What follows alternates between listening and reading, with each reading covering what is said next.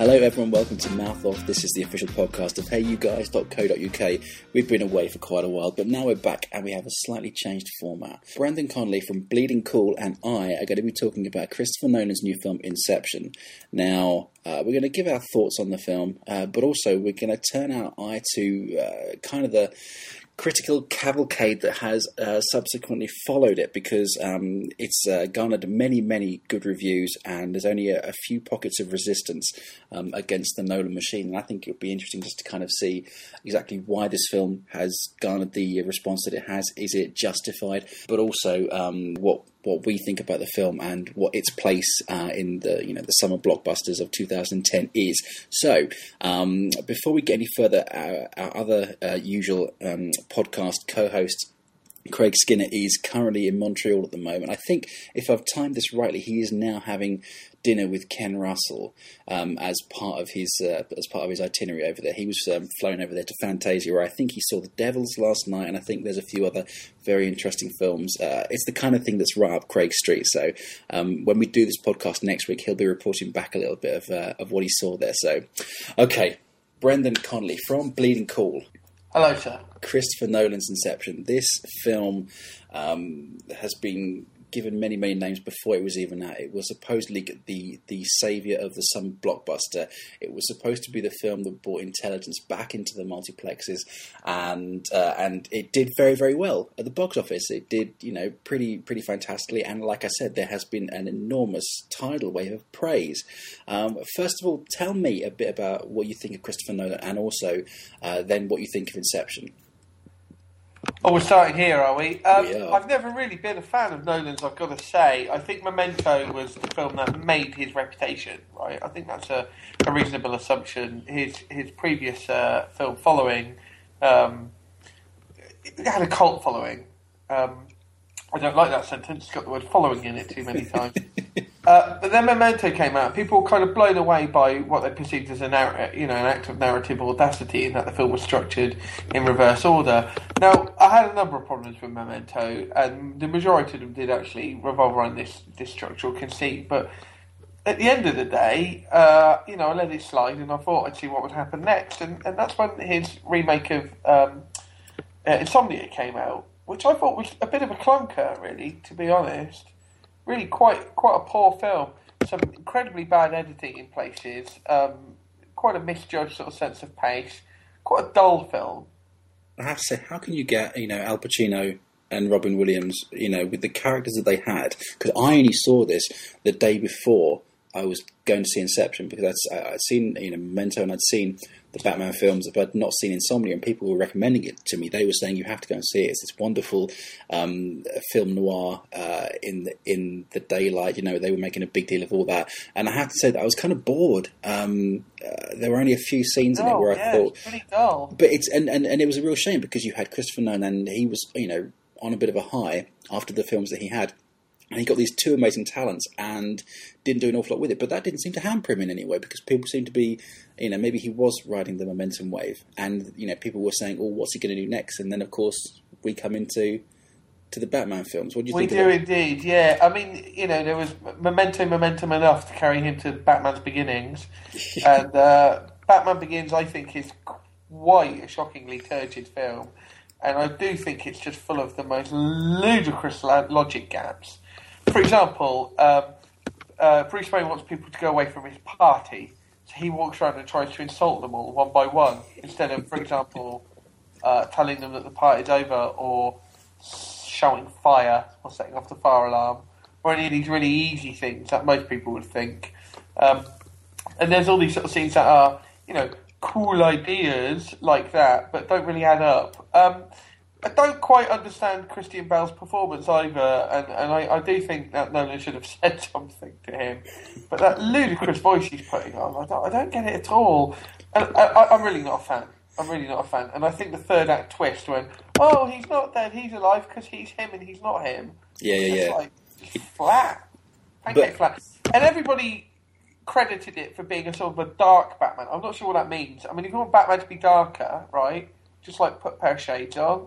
I don't understand what people mean by dark. It's this term that when people, like dark. Like, you know what they mean, though, Brendan? They mean realistic. And that's I think that's what a lot of people thought that, especially with something like Batman, where you had this sort of history of being very pantomime, and you kind of bring it up to this more, sort of in sort of quotation marks, realistic tone, realistic setting. I think it's about, and this is actually a problem that I had with Inception.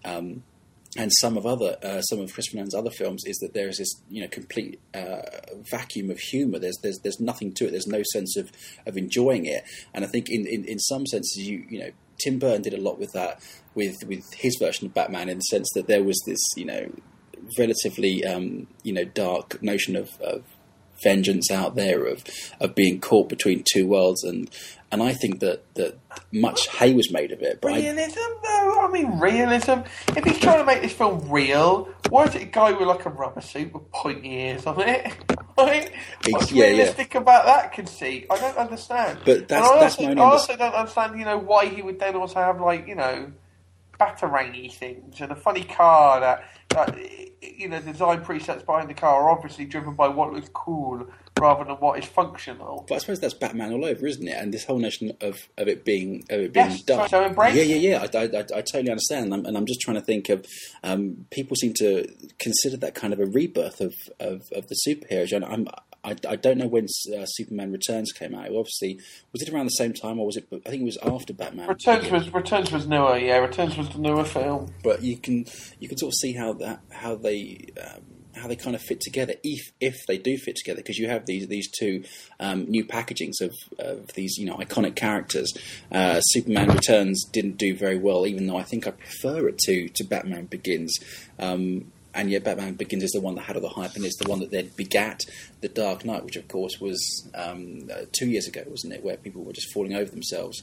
And was a very important moment in recent film history, despite being an absolutely dreadful film. But I think you're one of the few people, the few dissenting voices there.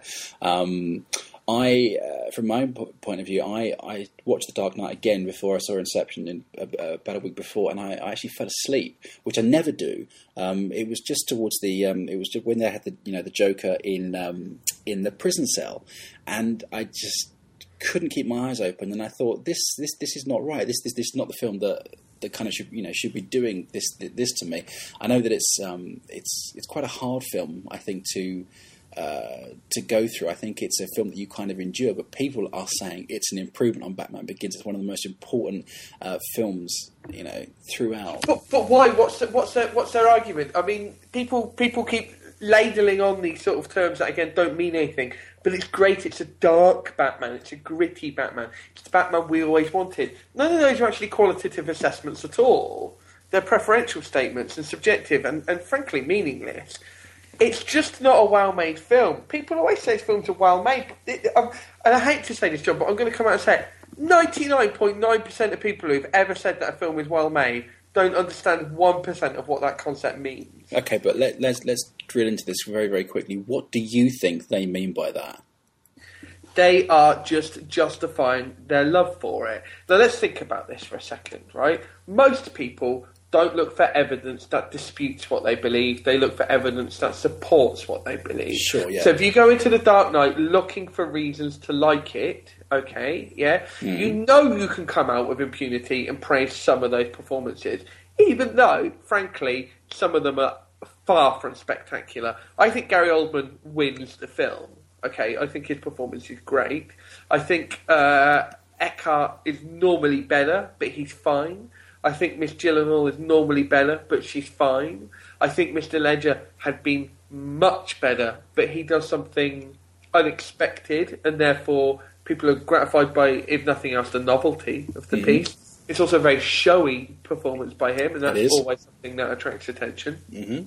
So it's very easy to consolidate your positive point of view by talking about the performances. You can consolidate your point of view on how epic it is, or quote immersive, because other people have applied these adjectives to discussing its large format IMAX cinematography or whatever, without ever actually understanding what the effect is of that format change on an audience, and it's profoundly distressing on an audience's experience. But these are people who disregard that, and they wish it away. They are literally looking to put ticks in the pros column, and they would never dream of putting one in the cons column. These people have made their mind up before they go in. The argument might be that I went in looking to just fill up the cons column and not tick in the pros column. It's very hard for me to refute that argument. I can't take you back to where I was when I was on the way in. But I was cynical because I'd seen the trailer, I'd seen clips, I'd seen Nolan's previous films, I'd heard him talk about things. Yeah. Even this week I'm hearing his cinematographer Wally Pfister say stuff that just isn't true. It's just not. It's not that it's a matter of opinion, John. It just isn't a fact.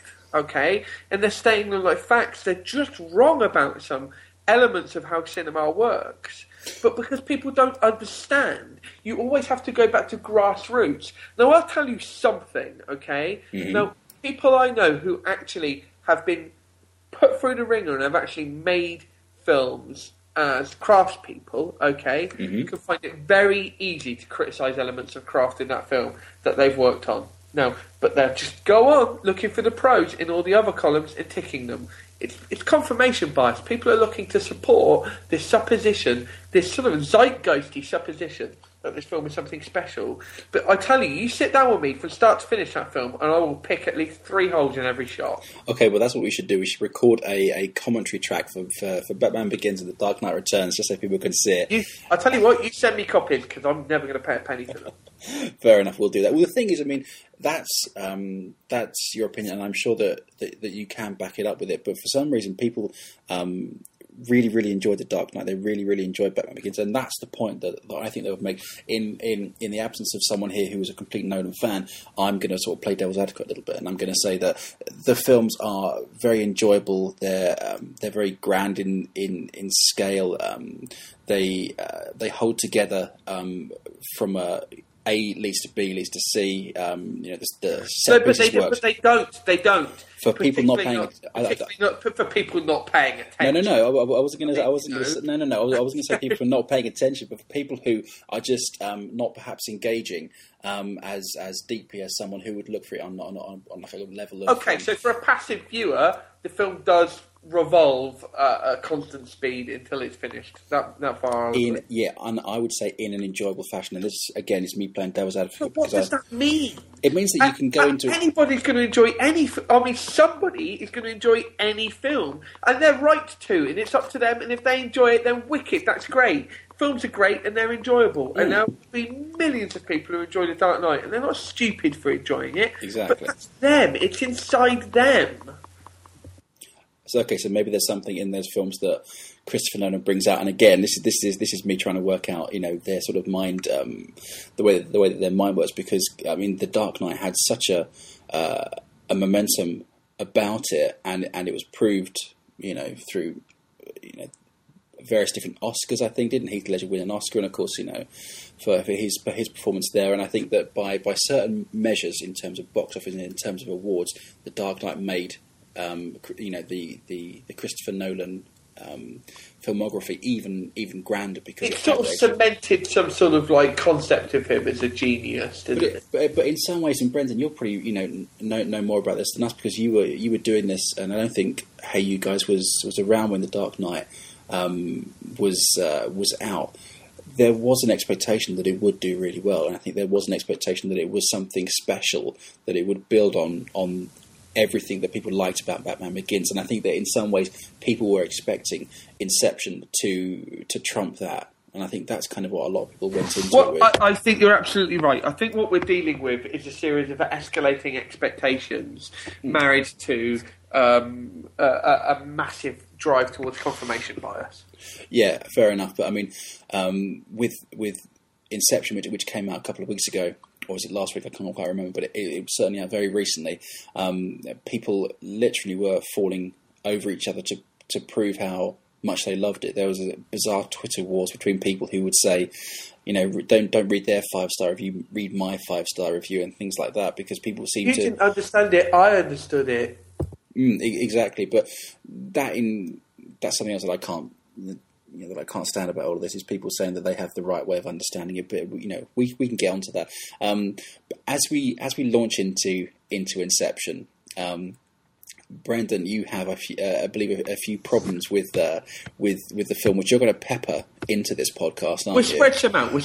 I was laying in bed the other night, John, and I just sent you a text message, didn't I? I said, I can't stop thinking of more flaws with the film. Right. And these are just sort of like logical flaws, because, logic is the only truth, man. It's the only answer. Peace.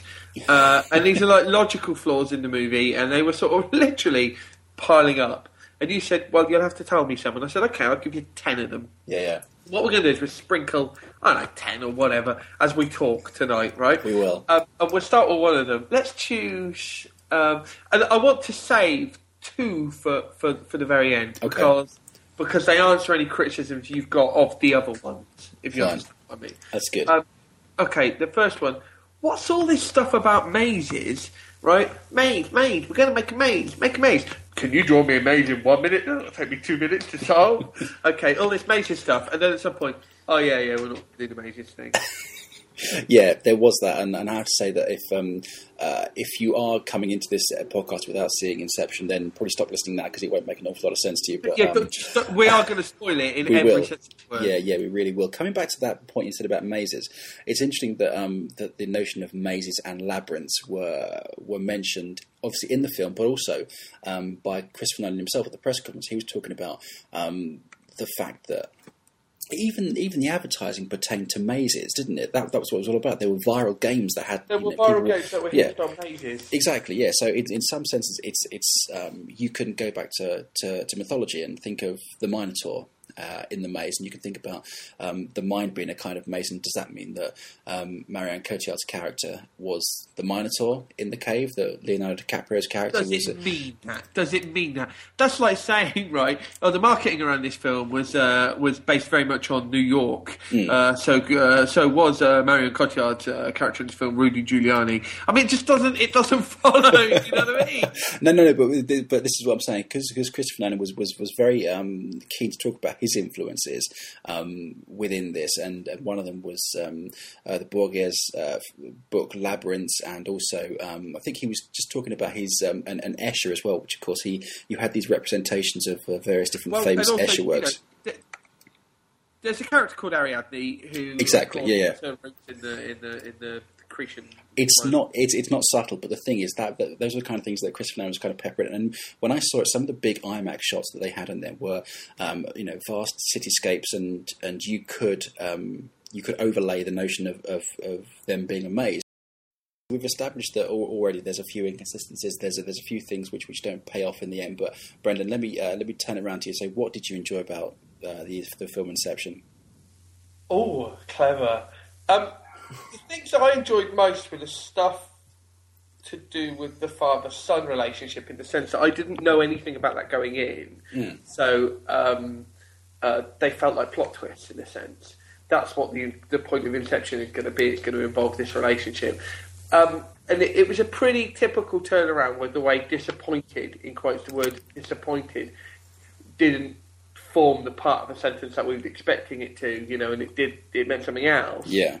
It's a pretty standard turnaround, but it was one of the things that I wasn't expecting, and I do think that added something, and I do think that character and his relationship with his dad was one of the more sort of deftly sketched small parts of the film. It was weird because I like you, I didn't know about that. I knew that it was Cillian Murphy's character who they were gonna, whose sort of mind that they were going to enter, if you like. But I didn't know why. I didn't know what the point of it was. Right. I mean, actually, when you look at the fact that of the way the heist is kind of set up, and Leonardo DiCaprio's character, it's his one last job to get home. Do you know what I mean? Like then he's done with it. It's so obvious, and when they said it, in the film, I was thinking, really, okay, that's a bit of an obvious setup for it, but fine, we'll kind of see where it goes. It only got interesting when Cillian Murphy and Pete Postlethwaite, who plays his dad, kind of turned up, because unlike the Leonardo DiCaprio and the Michael Caine sort of father-in-law and son-in-law relationship came to the fore. for a very, very brief moment, I was thinking that's everything you're saying, and all the relationships in play here. Like, he was the person who taught him, and he still sort of teaches students, and I thought that was quite dull. I thought that was fine, and fine for sort of building blocks, but it didn't inspire anything in me. And it was only when Cillian Murphy and his dad, they had that thing with the whole Tom Berenger character who plays his sort of godfather. It was just a little more. It was just a little less of a cliche, wasn't it? It was a little more unusual. It was almost as if that there was a much more interesting movie going on over there, and they decided to bring in this kind of dream heist. Gang of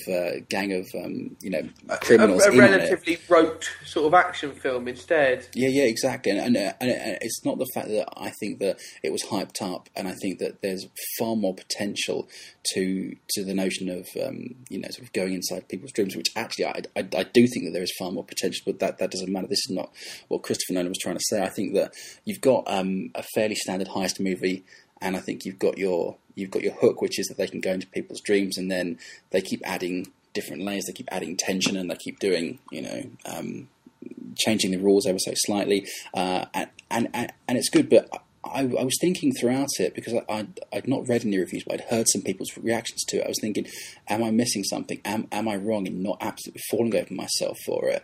And I can't quite work out, having read some reviews, why people love it so much. I think it engaged me throughout the whole time, and there were certain bits in it that I thought, were very nicely handled.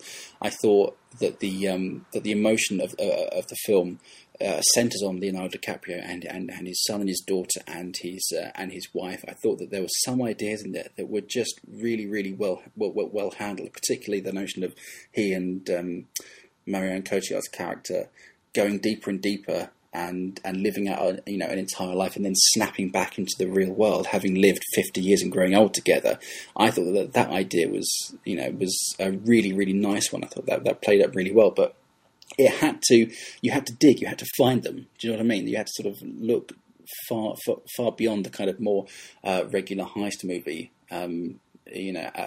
setup, which I think was overlooked by a lot of people. But let's have another one of your things you didn't like about Inception. All right. Well, we've already mentioned the name Ariadne, and the film is prone to giving characters meaningful names, right? Yeah. So the character Eames is named after Ray and Charles Eames, who made Powers of Ten, which a short film that, had it never been a rip from the crypt, then it is now. Wonderful short film, Powers of Ten. Please embed it below this podcast. I will do. On YouTube. And they were designers. They designed chairs. They made films about toy trains, all sorts of interesting things. But where this gets really silly, and it is always kind of silly when you do this, it's kind of like these bits in the horror, like these sort of cheap horror movies where it's like, Inspector Cronenberg, let's go down and see what, Mr. Hitchcock is doing. P.C. Craven's up to. Do you know what I mean? It's what? Jesus. So it's a bit like that. It's a really sort of snooty version of that, in a way, really. But calling one of the characters Mal is both spectacularly stupid and sort of tinged with racism, I feel. And it's like, well, it just means bad in French, right? Yeah. So what's the idea that we don't know this, that this is some obtuse reference? Because if we do know this, it's like, hang on, someone called their kid bad. It's like when they named the spaceship in Sunshine, and let's call it Icarus 2, and then try and fly to the sun. Yeah, it's not very subtle, is it? You don't need to read Freakonomics to understand that that's a bad idea, giving someone that name, right? I mean, honestly, man, yes. What are you going to call your child? Pox. Do you know what I mean? For Christ's sake! And of course, there's these people out there who are shouting their excuse for it at the podcast right now. Stay tuned. I'm getting onto your big load of It's All a Dream baloney later on. Fine, fair enough. Okay, because of course that is another one of these, unanswered questions, which of course, I'll answer it. Well, that's excellent, because there's a lot of people, and there's been a lot of talk about it, particularly the very final scene. But we'll get onto that in just a second. Let's talk a bit about the actors and who did you enjoy and who did you think could have done better? Because I love Tom Hardy. Tom Hardy, for me, steals the show, even though he's not given a particularly complex character to play. But I think every single second that he's on screen, it's just electric, and I'm a huge fan of his. Posh boy with muscles, yeah, combination.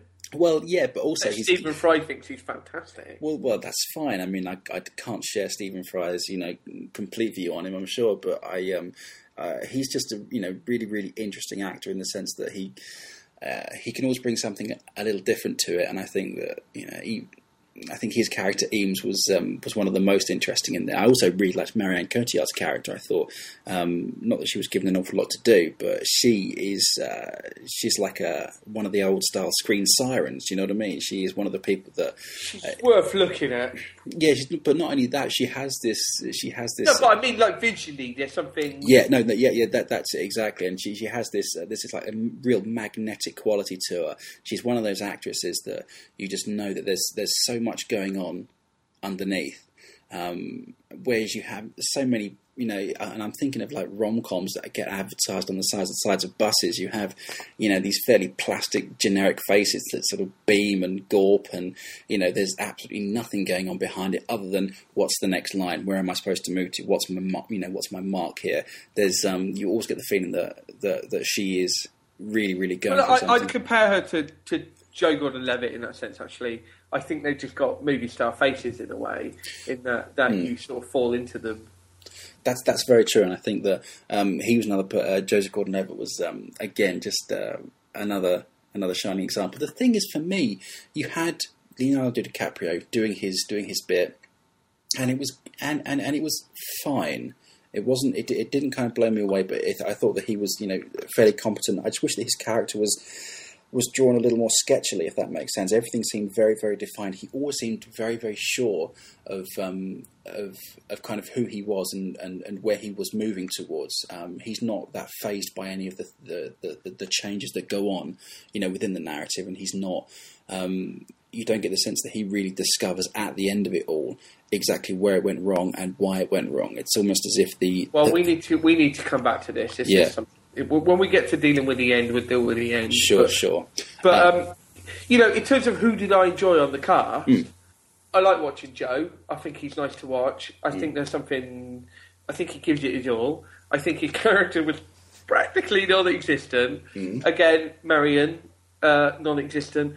Heck, I like most of them. I mean, the only ones that sort of I have real trouble with...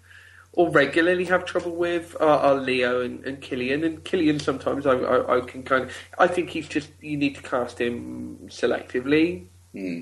Tom Berenger was kind of a bit goofy. But, I thought that was quite fun, though, in the sense that he was the most cartoonish of the people on that...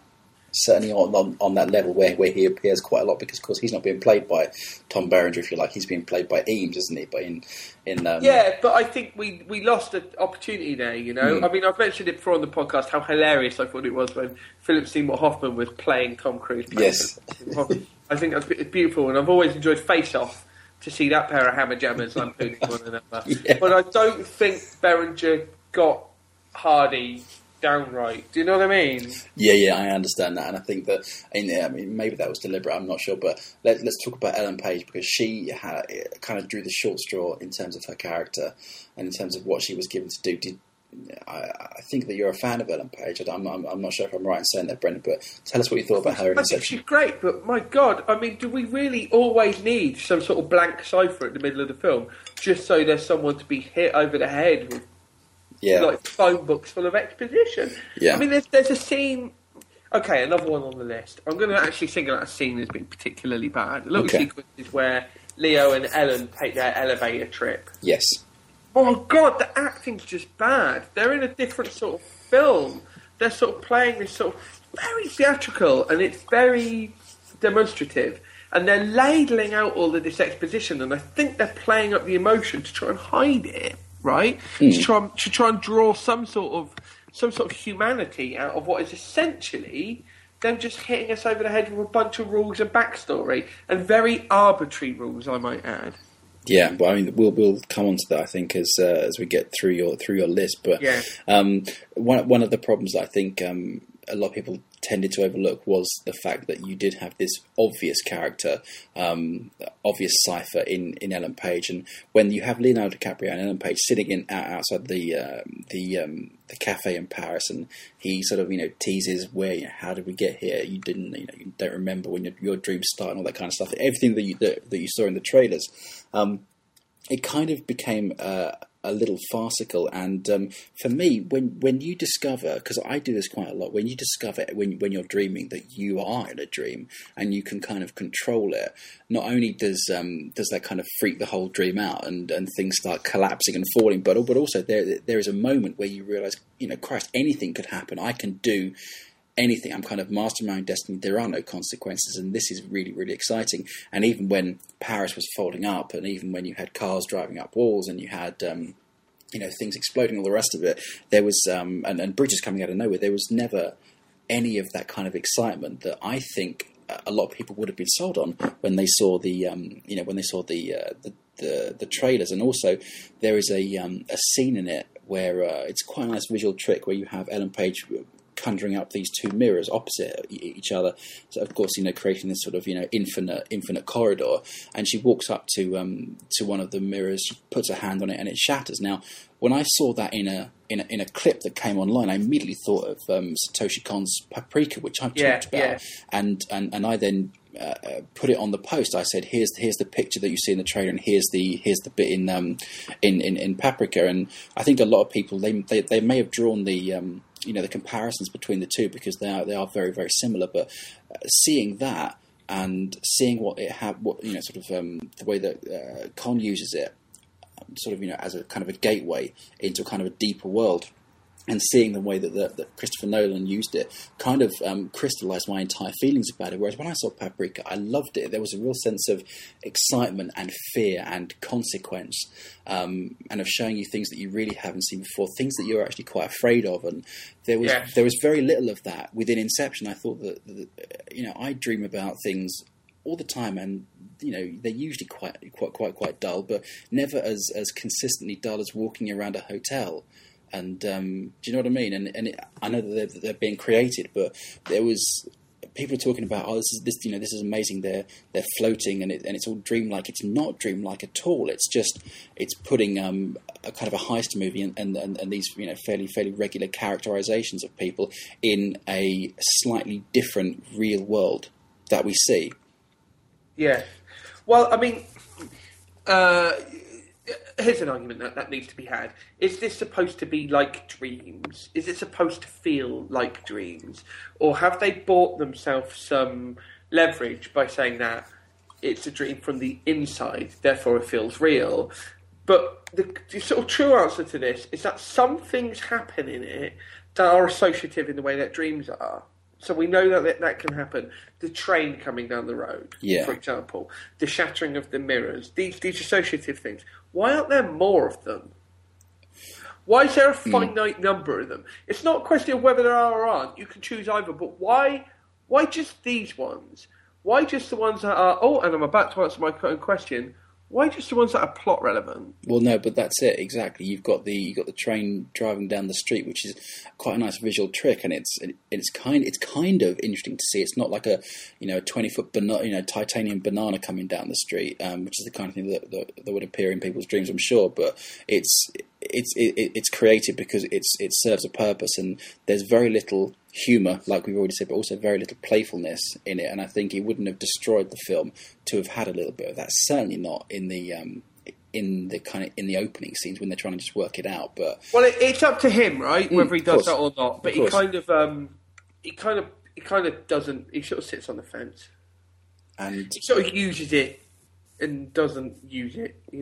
Yeah. But I think that I'm trying to figure out arguments of people who really enjoyed the film, and they would say that it doesn't make a difference what he could have done. It's actually what he did do, and that's fine, I guess, because but you just hit one of the almighty important Inception nails right on the head. Mm-hmm. It's not about what he could have done, but let's listen to what people are saying. They're talking about this film in terms of what things could mean. It could mean this, it could mean that, it could mean the other. No, let's talk about what it does mean. Yeah, absolutely. Do we have a particularly pertinent thing you didn't like about Inception to insert here, Brendan? Shall we have another one? Let's go for it. I should put a jingle, shouldn't I? I'd sing, but it would ruin it. I don't. No, it would ruin it. I don't think the action sequences are even competent.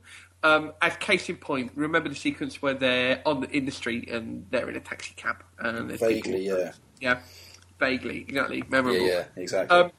There is a sequence where Joseph Gordon-Levitt is firing shots at a projection of someone's unconscious, right? Mm-hmm. And what we do is we see a shot of the taxi, and then there's like no one there, right? Mm-hmm. A shot of the person that is going to get shot coming towards the taxi, and there's no one there because Joe Levitt's like hiding behind the door or sort of ducking under cover, right? Mm-hmm. Cut back, and he's fully there, firing.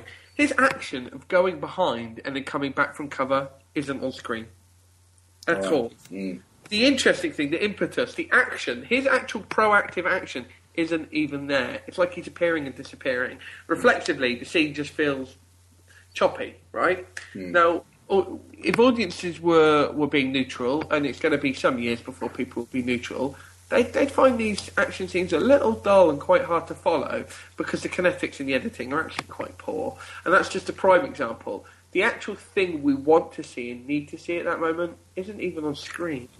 Would people argue that that's in some ways, and again, this is a real stretch, and it's not my argument, but some people say, well, that's it. It's part of the dream, isn't it? Sometimes you shift around and blah, blah, blah, blah, blah, blah. But he's not shifting around.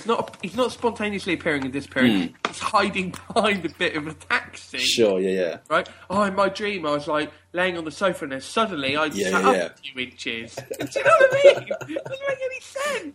Okay, but I mean, I was on the beach, and it was really weird. Fine. Suddenly my hand was in a slightly different position.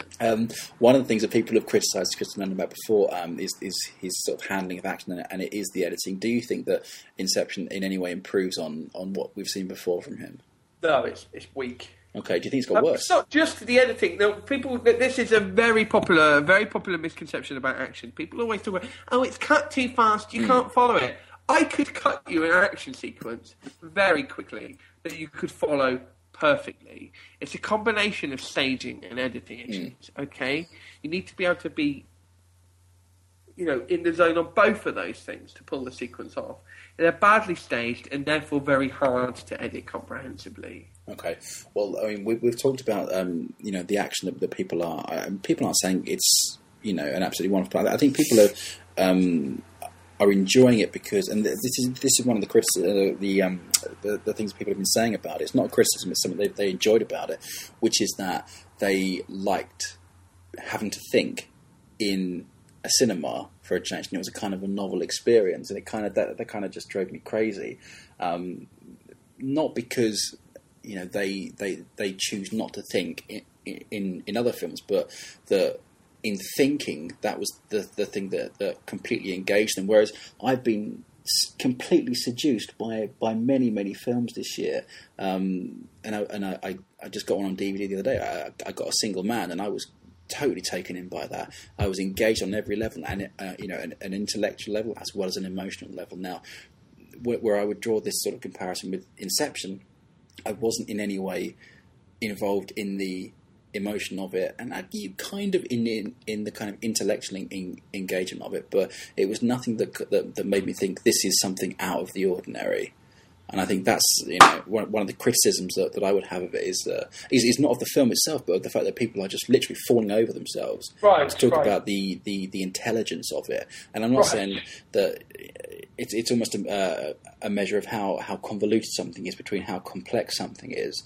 And I think that I'm not sure how it's going to be seen in like 1 year's time, in 2 years' time, because I got a very similar vibe from when I first saw The Matrix, for the first time, which is an influence on this film, whether it likes it or not. The fact that the world you see, on screen is not necessarily the world that it's portrayed to be, and there are certain elasticities that you can make and you can make great hay with that. You can jump around from rooftop to rooftop, or you can not. And I think that Inception doesn't go down that route for a particular reason. But I don't know. When I was thinking about it, I was thinking that this is a film that is going to be remembered for being an intelligent blockbuster. That's how people are going to say it. Would you use those words to describe it, Brandon? No. Okay, tell us why not. because while it's a blockbuster, I don't think. I mean, I'm not saying it's like in remedial class and it can't do up its laces. I'm just saying, why would I focus on this film being intelligent? There have been films this summer that have actually managed to hold themselves together in a more comprehensible way. And you can only judge the film on what's there. You can't make excuses for it and say, oh, but this bit doesn't make sense, but they understood it really. No, what they've made is on the screen. If they're not smart enough to actually make it communicate the ideas it's supposed to communicate and for its logistics to actually add up, that's their fault. We're gonna have to evaluate that. Okay, I would not describe this film as intelligent. Can you understand why people do though? Yes, and I'm just going to get hate mail if I tell you why.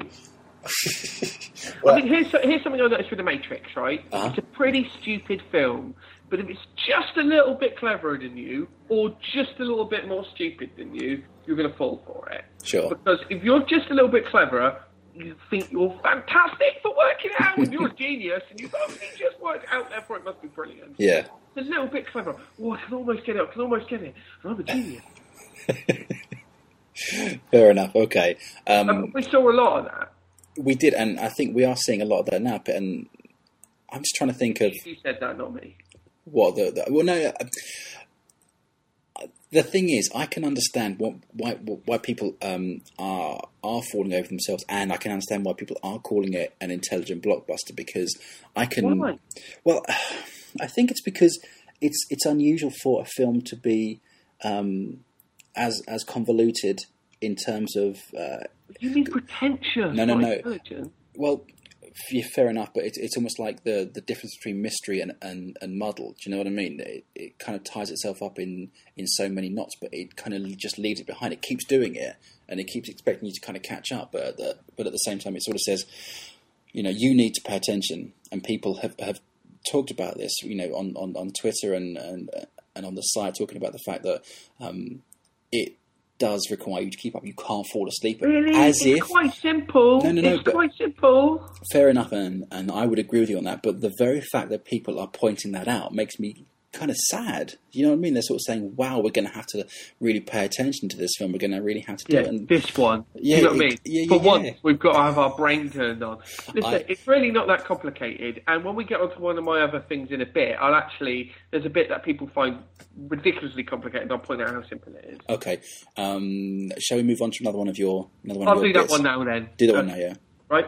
So there's like reality or there isn't. Let's just assume there's reality, and they go from that into a dream, and into that they go into a dream, and into that they go into a dream. Yeah. And then below that there's this sort of freefall dream space. Yeah. Called limbo. What else? Right?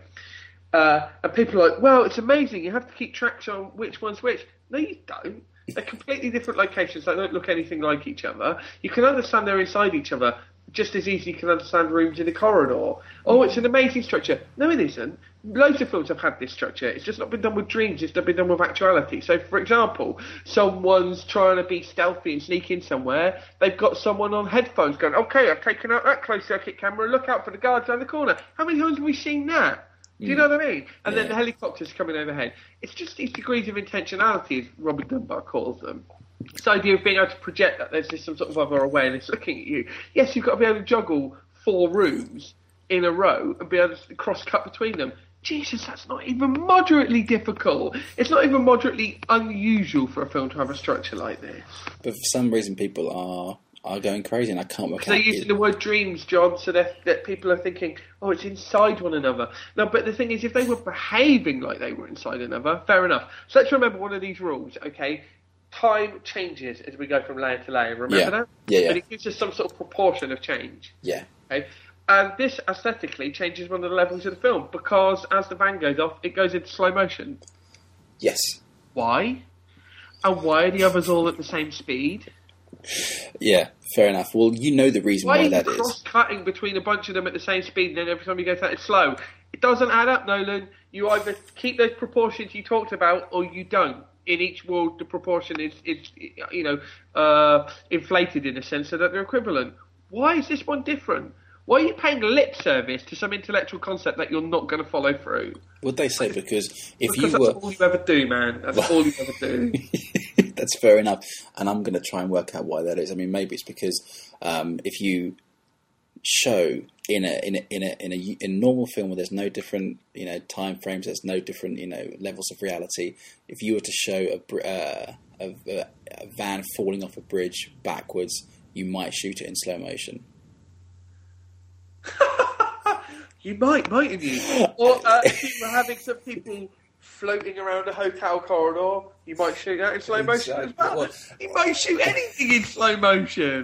The fact of the matter is he knows what parameters he was working with, and he should be aware of what the implications of going to slow motion at that point are. Yeah, I mean, I would agree with that. I just don't think that people would pay that much attention to it. I think that it would they didn't pay attention to any of it. And yet, that's the one point that they're trying to make. So they're trying to say that they have to pay attention to this film.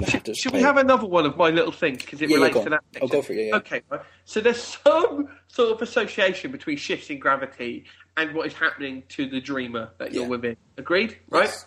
Okay. So we've got, for example, a bit where the car goes over something and they're all asleep, so the water in the glass rumbles. Yeah. Right? So as the van starts falling, they all go into gravitational freefall. Yes. Right? Why is that gravity changing in all different directions when they're just going in one constant direction? It's not like the van is flipping around. And this distortion of time isn't registered either. Right? It's not scaled down. Their gravity's not changing really slowly, is it? Mm. It changes instantaneously. Yeah. Oh, he's not thought that through either. But people would say that it makes for more entertaining. Then don't set up that rule. Use a different rule. They're all made up arbitrary rules. You could have made up any rules you bloody well wanted. Well, in fact, he did make up any rules he bloody well wanted.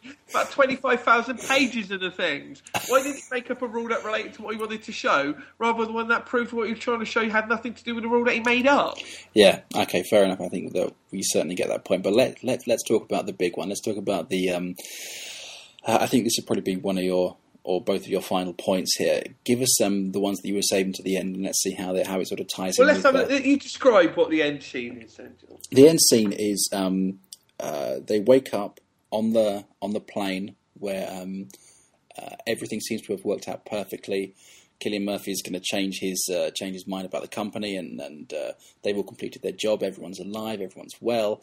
Leonardo DiCaprio has his ticket home, and therefore he goes home. And he sees his two children, which have appeared in various different points throughout the film as kind of images. He sees them for real. He sees them out the back, and they turn to him, and we finally see their faces, which is something that we've been waiting for ages. He gets his totem, which is his thing to tell him if he's in a dream or not.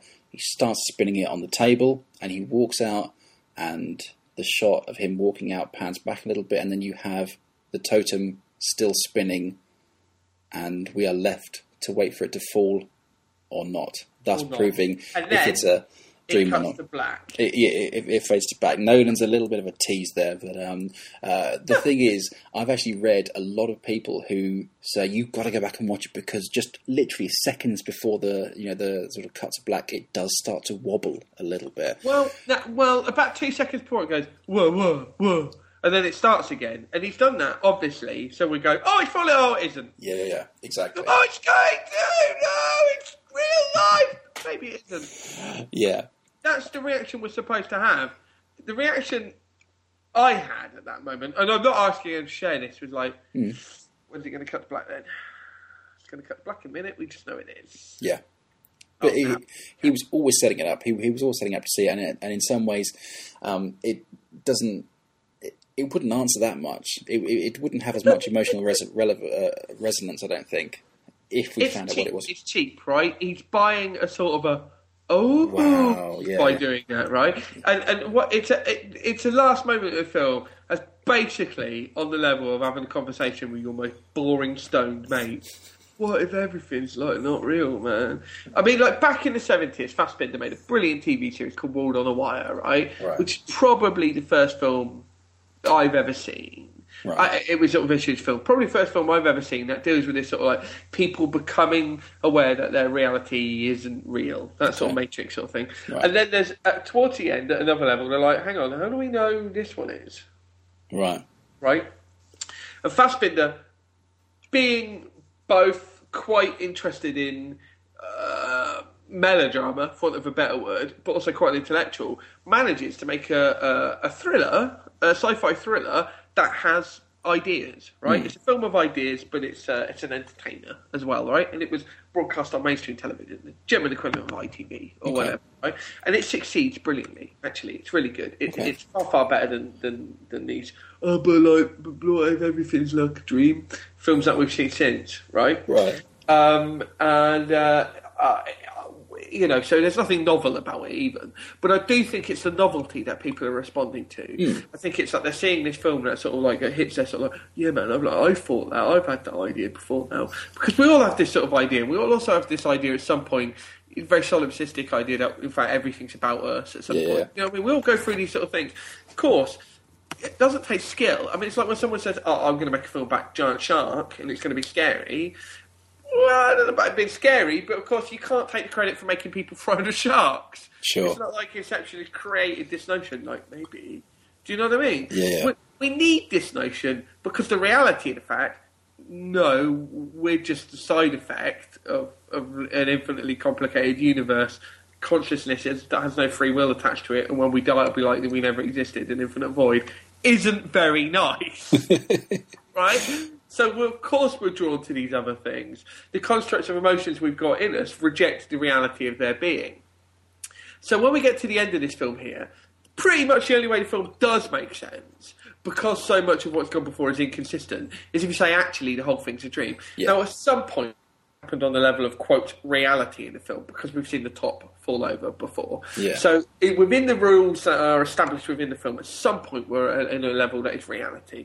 Are we at a level... So the question at the end isn't, as some people have misconstrued, is reality fake as well? No, it's not that. It's, did he come out or not? Did he stay there or not? Yeah. That's the question, right? Yeah. But, that kind of confuses the matter somewhat. And the only way you can really explain it away is even that level of reality where the top falls over isn't real either. And some people have rushed to its defence in that respect. But so what, right? Because what that means is we've got this whole film which is supposedly about the catharsis of this man trying to deal with the death of this woman. And if it's all a dream, we don't know how she died. We don't even know if she looks like that. We don't even know it's a woman. She might be a manifestation of any anxiety, whatever, if it's all a dream. So at this point, it's just could. It's not giving us answers. It's vague to the point of being, it's like, way beyond what we could politely call wishy-washy. It's just a guff at that point. And if you sort of sift through this guff to try and find some, solid matter in it, what you end up finding is like, but the film turns on the sixpence at that point. It doesn't. His emotional interest has changed. At that point, why has he decided to do this suddenly, and why is it not registered, and why are we not let into it?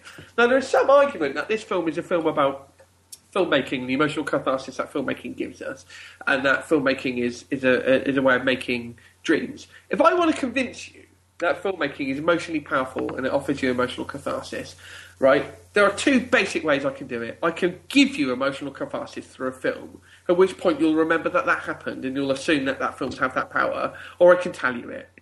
If I tell you it, it's in my best interest to also make sure you have an emotional catharsis. If I tell you in a film that's so sterile and so exposition-driven and so leaden that there's no way I can be emotionally invested in it in the way that I would in a typical movie, but I tell you it anyway, well, that's why I'd just be bloody lying to you.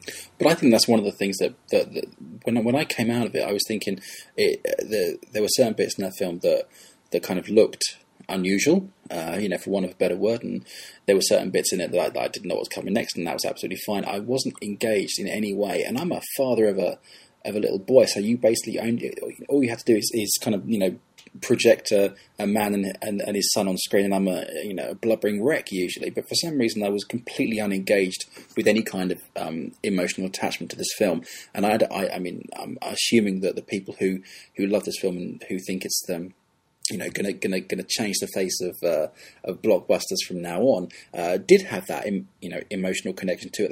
They did. What did they have the emotional connection to? I think because what they're doing is they're claiming Nolan is a genius. They're claiming all these things. They've got an emotional connection to a love of film, I think. They've got an emotional connection to championing this film. They've got an emotional connection to making themselves sound clever. Different people have got all these things. I'm not saying everyone who likes it's got all these emotional connections, but none of these emotional connections are like, my God, the journey Dom Cobb went on. Oh my God, that catharsis at the end, I was blubbing for him. Bullshit. Yeah, you see, one of the things, and I think we'll kind of use this to kind of draw to a close, is first of all, I'd like to hear from people who really enjoyed it, and I'm sure that when we put this podcast out, you'll have people who are... They will lie.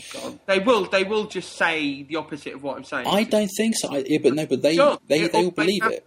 Yeah, fine. I mean, I'm sure that's all going to be the case when you have an opinion that is so kind of against the grain of what this other person in question thinks about. But yeah, they'll actually just dispute what you're saying to make an opposite argument, whether what they're saying is something they believe in or not. Okay, and here's my question. Why do they do that? Why have they imbued Inception with this genre-changing, box-office-saving, intelligence, filmmaking thing?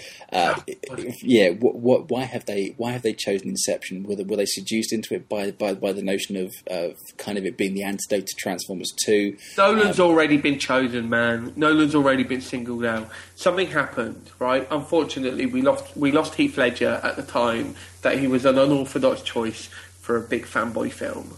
Okay, that sparked something. Right. That film came out, Nolan's reputation snowballed, okay, as a result of all sorts of things that were going on at that time, okay? It was gratifying in any number of ways for people, The Dark Knight, okay? Yeah. It's sort of been like, oh, it can be some stupid twatty film about a bloke dressed up in a daft costume hitting people and, serious critics take it seriously. It's just sort of gratification of offering people something that's relatively basic and relatively simple, and then feeling like they need an excuse for it. Do you know what I mean? Like, what the hell? I enjoy films in which coloured things jump around and hit each other all the time. Do you know what I mean? I don't feel I need an excuse to, like, some sort of B movie or something. I understand the level on which they're put together, and I appreciate them for that. If I sit down and watch a car chase movie, I don't need it to be a car chase movie that revolutionises the genre. Do you know what I mean? So I think something happened there where everybody's sort of like guilt about liking a certain sort of film, and a sort of endorsement came.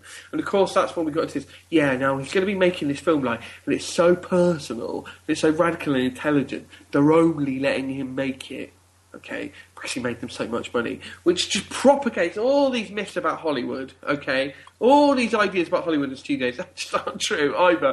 This is not some sort of strange personal film. It's a big budget science fiction blockbuster.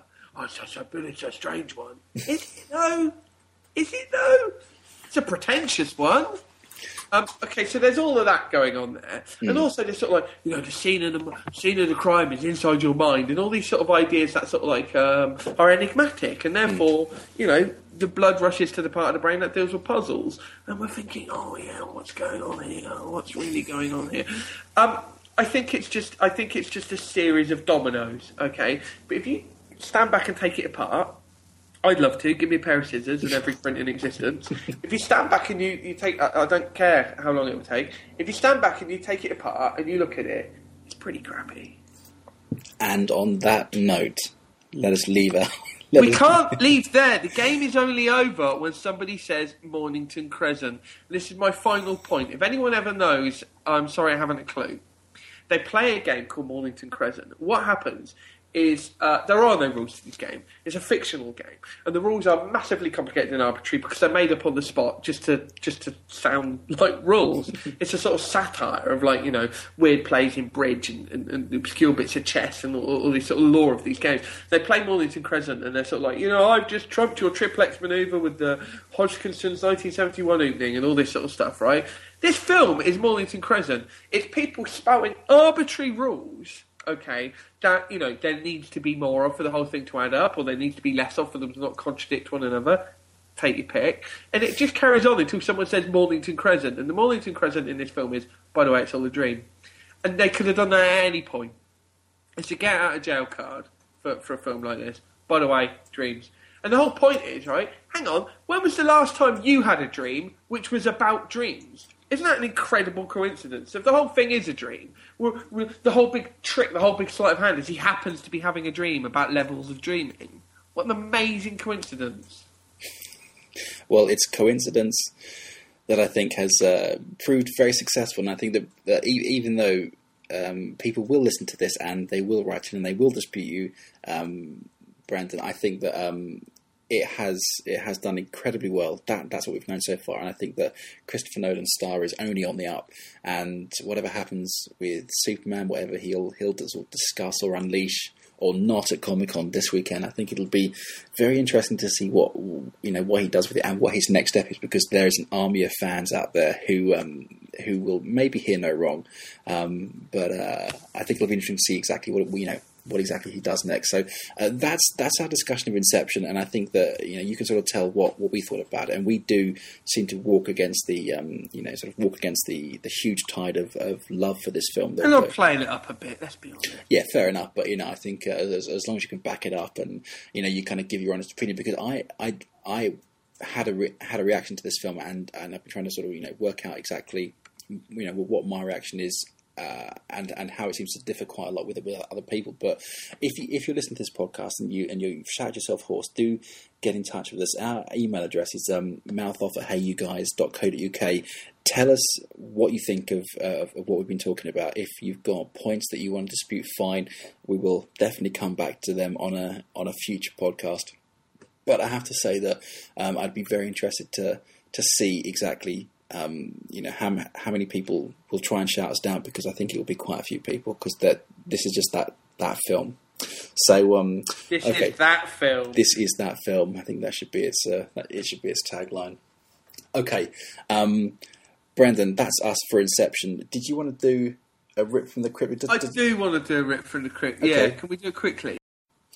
Okay, so we're going to do our regular rip from the crypt feature today, and there isn't exactly a kind of a theme that kind of draws them together, but and my choice, I'm going to go first, is a very well-known film, but I've been talking to a lot of people at the moment and they have never ever seen it, and it kind of bugs me, so I'm going to try and push it as much as I can. It's an undisputed classic. It's a 1946 film. It's a Powell and Pressburger film. It's A Matter of Life and Death. Now, I saw this, I would have to say, probably about 10 years ago, and it was one of those beautiful, beautiful moments where I didn't know what to expect. I'd never heard anything. I was watching it because it was a David Niven film of all things, and I knew that there was some cameo from Richard Attenborough in there somewhere. That's kind of what my kind of cultural osmosis had kind of picked up. But when I saw it, it unfolded into this absolutely beautiful fantasy that I have still never sort of found any kind of comparison to. It's, like I said, it is very well known. It's got some really, really beautiful tricks up its sleeve, but it is an amazingly emotional film. You really, really believe everything that these particular characters are going through. I'm trying to draw it in kind of a line to to Inception, and I'm kind of struggling a little bit, but the fact is that you have David Niven who's flying a plane, and it's going down, and he's talking on the radio to this person who he's never met, and it's such a the scenes with them talking over the radio, it could have been so cheesy, could have been so terrible, and there's a very British stiff upper lip notion to it all. But when it unfolds and you have this sort of afterlife, which is really, really beautifully rendered, with all of its sort of bureaucracies and all of its characters that are involved, you see David Niven walking through this world and having to prove his love and kind of come back from the dead.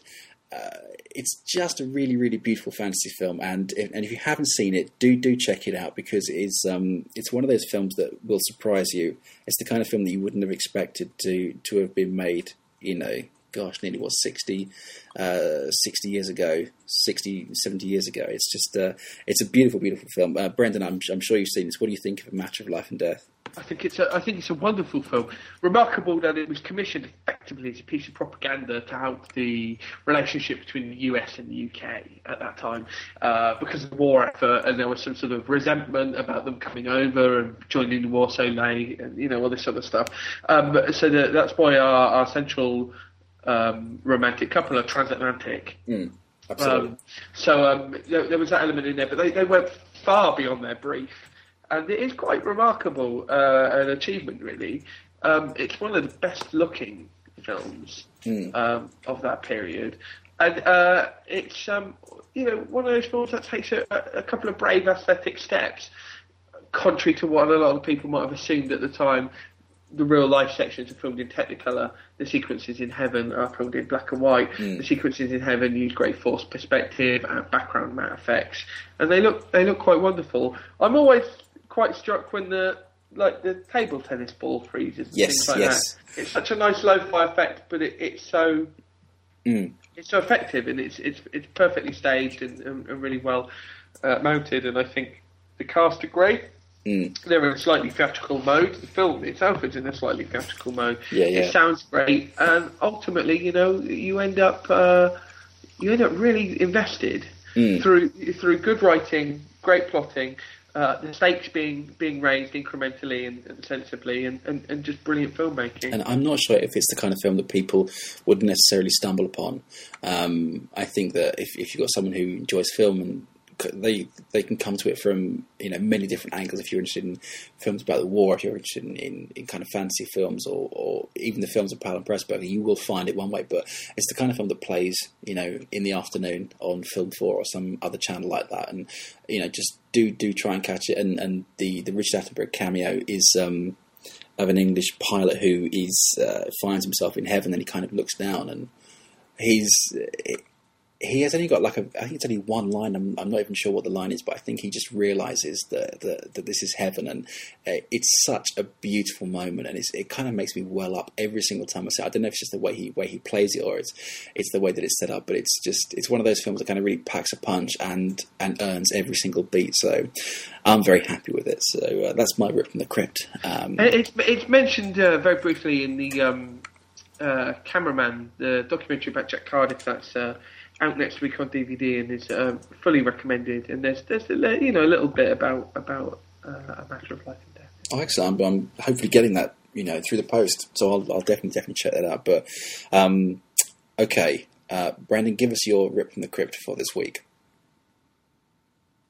Pretty tricky this one, John, because we had a theme that you've now not stuck to, and I've been trying to think of something that goes with the theme, and I've been trying to think, what do we do? Brendan, you should stick to your one, because Christopher Nolan, and let's let our listeners in. We were going to talk about the new Kubrick, because people have been discussing who is the new Kubrick? Who is the new Kubrick? Because people have been saying that Christopher Nolan is, and that's actually a question for a far longer podcast, which we're not going to discuss now. But you give us your rip from the crypt based on that theme. It's actually, I could solve the question of whether Christopher Nolan is the new Kubrick quite easily if somebody would let me do a DNA test. It's not that new a Kubrick, it's quite old. I think, I don't know. See, I wanted to be really clever and have one that tied in with what you've just said, and I was thinking maybe something with Kim Hunter in it, but all the stuff with Kim Hunter is sort of very well known, isn't it? She was a monkey in Planet of the Apes and so on. A very attractive monkey, actually. More so than Miss Bonham Carter. But if we were dealing with a new Kubrick, I was going to sort of cheat and actually sort of have a film that was never made. Okay, that's interesting. Go for it. And I was going to have Daniel Waters' film, A Model Daughter. And I'll tell you why.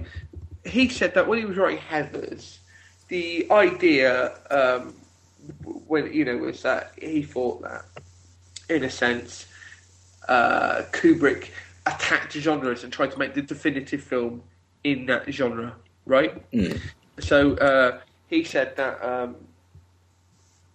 Heathers, which I honestly think is the greatest screenplay ever written. Okay. Right? He said that was his Kubrick's high school film, and he was writing it for Kubrick, and he honestly sort of had the pretense to think that Kubrick would somehow find the script and love it and not be able to resist making it to a film. And he wrote another great, incredibly sharp and venomous satire called Model Daughter. And at some point he actually did a rewrite on it with Gillian Armstrong, the Australian film director. And I've read the draft that's worked on by the two of them, and I've read a draft in which it was just him. Basically, the premise of the story is that they're looking for this model to be like the show model for this designer Lombardi. Okay, and Lombardi is putting out some sort of secret fashion item that no one knows about. Okay, and all they're calling it is the Lombardi. They're not revealing what it is, and there's going to be a surprise later who this is going to be.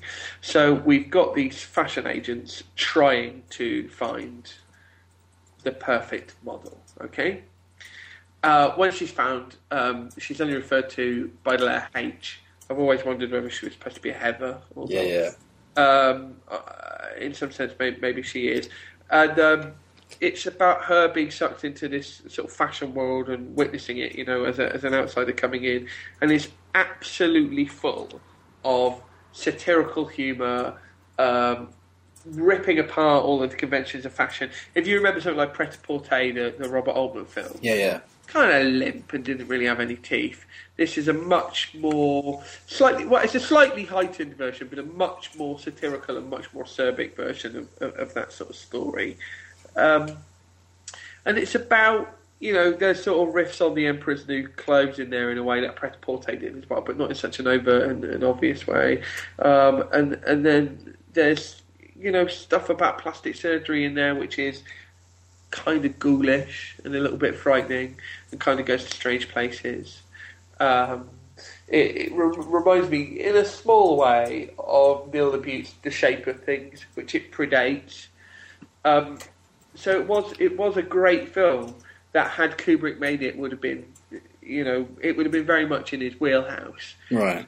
And it would have been, like a return to the sort of, to the Lolita, right? The sort of social drama satire that he kind of didn't quite get with Eyes Wide Shut. But this script never made it to Kubrick. Indeed, it doesn't appear to have ever made it to anybody, and it was never filmed. When was it written? I think about 1990, 91. Okay. I'm just trying to put it in context. One of my dates, one of my drafts has got 91 on it, and I don't know if that's the former or the latter now, just thinking back. Okay. But it's really quite bold and big. And there are scenes in the fashion world that are grotesque, and it kind of goes beyond modelling people on the outside. It kind of gets to modelling them on the inside, and it's not. It sounds a bit Cronenberg-y, I suppose. In a way, it kind of is. But it's full of ideas, and it's just very sharp, very sharp. And I take it that people can't find this script out there, because the thing is, I'm going to have trouble linking to a. I think you probably can, but I don't know that you should. Sure. I don't think you can legally. It's not like available in a collection of unpublished screenplays. Fine. No, really, really disappointingly. I mean, I don't think you can actually buy any of his scripts. I genuinely think Heathers is the greatest script ever produced. I think his draft of Hudson Hawk, which is not quite what we see, but great sections of it are, it's just incredible. I think the best bits of Demolition Man, which again he did a draft of, it's not the whole film, are amazing. Oh, I didn't know he had a hand in that. Okay, that probably explains it. I mean, this is the guy who conceived the scene in Demolition Man, where the whole plot is started by the LA riot, right? Remember the LA riots, and that kickstarts the whole plot. And we're now in a future LA where everybody's been sort of PC'd to the point of being completely anodyne. Yeah, it's this bad guy character, Simon Phoenix, comes back. He's a black guy with blue hair and blonde eyes, right? And then we've got a scene of him filmed on CCTV beating the hell out of a bunch of coppers by a phone box. And it's like this Rodney King on its head thing. And just watching audiences sort of like, the sort of 80% of audiences who didn't recognise the reference sail over that, and the other 20 go, hang on a minute. It's always quite fun, and it's very provocative in that way all the way through, and then that's it's riffed on a bit later, and how what would be really troubling to this society. Do you know what I mean?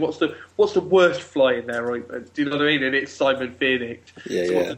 They get some sort of lunkhead who blows stuff up, who has to go on a journey and learn stuff himself, right? I think I think Demolition Man is a deeply flawed film, but the stuff that's great is absolutely amazing. And I think everything Waters wrote was great. His draft of Batman Returns is really good. Wesley Strick sort of got crappy bits in there that sort of throw it off. But I think Waters is wonderful. And if someone said to me tomorrow, "Here's $100 million, what are you going to do?" I'd get him to write something for me. Okay. Well, that sounds... I mean, it's interesting. One of the things that you mentioned during that Rip from the Crypt was the Emperor's New Clothes, because, of course, that's what I think a lot of the critics of Inception would say it is, reminiscent of. Yeah. So there's a nice little, dual reference to it there. So it all ties together somehow. It does. Exactly. But is it all a dream? Who can tell? Okay. Who cares? Who cares, exactly. Well, spin those totems and do get in touch with us if you have any comments. If you agreed or disagreed with what we said, let us know. mouthoff@heyyouguys.co.uk. Brendan, you are now officially working for Bleeding Cool and doing some sterling work over there, so do check out bleedingcool.com. I am on heyyouguys.co.uk, and hopefully Craig Skinner will be back next week, where we'll be discussing probably a lot of things that came out of Comic-Con, but there's also a Toy Story and a Pixar episode in our future as well, because I think with Toy Story 3 doing so well, I think it's interesting to kind of work out its effect and also, just talk our thoughts about There's Pixar. a film with some existential questions that are worth discussing. Exactly, but we will discuss them in a future episode. So thanks very much for listening. We will see you all next week.